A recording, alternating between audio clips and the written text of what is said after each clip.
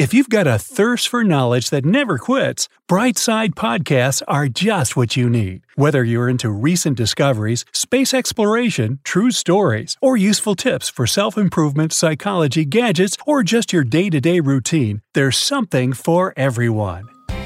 Check around the corner, under the bed. Wait, what's that hiding over there? Hotels are supposed to be your home away from home, but do you know what secrets they're keeping? Here's what no staff member or manager would ever tell you.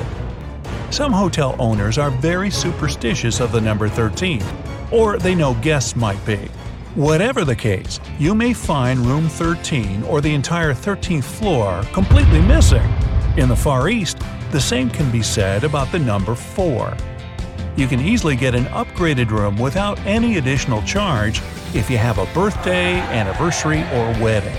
Just call ahead of time and warn them about the upcoming event. You might be checking that bed for stains and bugs, but you're probably overlooking the dirtiest thing in the room, the TV remote. It doesn't get disinfected between guests. Put it in a plastic sandwich baggie before using it. Plenty of other filthy things in that room, but we'll touch on those later. Every hotel has a place where housekeeping stores forgotten things. The most frequently lost items are phone chargers, but more interesting discoveries have been found. False teeth, glass eyes, and even boxes of worms. If no one comes for these strange treasures after 5 or 10 years, yes, they're nice enough to wait. The cleaners raffle the lost items among themselves. Some luxury ones may have hidden cameras built in for safety reasons. The most common place for this is the door peepholes. So always put a piece of masking tape or putty over the one in your room. But hidden cameras in the room itself are never okay. To check the place, turn off the overhead light and switch on your phone's front-facing camera. Slowly scan the room. Your front camera will pick up their infrared light. Common spots are near the bed and in the bathroom, so check those areas thoroughly. Hotel owners often let their friends and family stay for free. You wouldn't know it since they usually leave before peak season starts. The employees and cleaners also get in on some perks. They keep towels, slippers, bathrobes, and shampoos. But what you might not know is that hotel chains are fine with you taking things from the room. Stationery, toiletries, coffee mugs, umbrellas, anything with their name and logo on it. This will serve as free advertisement when you take those things with you. Those beautiful bright vegetables and fruits near the hotel restaurant's entrance aren't just a decoration. They trick your body into feeling full before you even get your plate. You eat less, and the company saves money. They may give you extra bottles of shower gel or other toiletries, but there are ones that charge you for grabbing too much food during the breakfast buffet. To avoid upsetting the cooks with the amount of discarded food, some hotels in certain countries make their guests pay for anything left uneaten on the plate. No hotel chain would willingly tell you how to get the biggest discount for your stay. So if you have a limited budget, make a reservation after 6 p.m. This is when the sales department tries to sell all canceled reservations at the last minute. That often means cutting the price down, sometimes in half. The first Sunday of the month is the best time to check in. Vacationers are leaving, business travelers haven't arrived yet, so most of the best rooms will be available. To get the top pick, use a special service called rooming. You can view everything in the hotel and choose which room you like the most. Just ask the receptionist about it.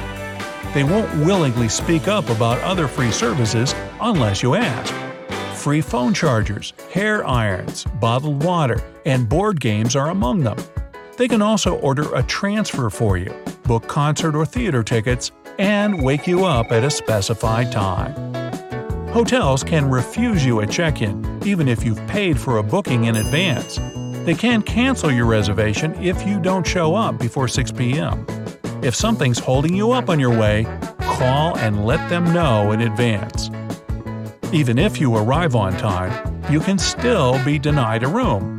It usually happens when the hotel is overbooked. In that case, they might redirect you to a different one. Even more surprising, the chances of this happening depend on who you are. Young single men, couples, and groups of friends will usually get the boot before a family or a single older woman. It's because the first group is usually more flexible about the unexpected move. Before you pounce on that minibar, better check to see if those drinks are sealed. Hotel workers say they've had cases where guests finished all the provided beverages and then filled the bottles up with tap water to avoid paying for them. Shh, you didn't hear it from me. Large chains often have their own special transport for meeting important guests or getting around town.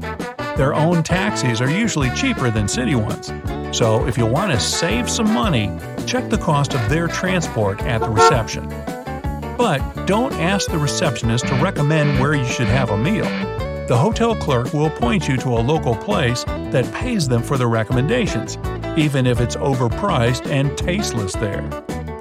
Guests don't really pay for the room itself, but for the hotel's location. Proximity to the airport, the beach, downtown, and famous sites will cost you an additional amount.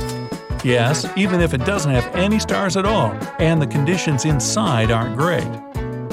Think twice before handing over your keys for valet parking. There have been cases when hotel workers took an expensive car for a joyride and even filmed it. My car? No. A famous person could be staying in the room right next to you. Nobody would know it, since they get to use made-up names to conceal their identity. For the rest of us common folk, that's not allowed. You requested a single room with a big bed and a nice view of the beach.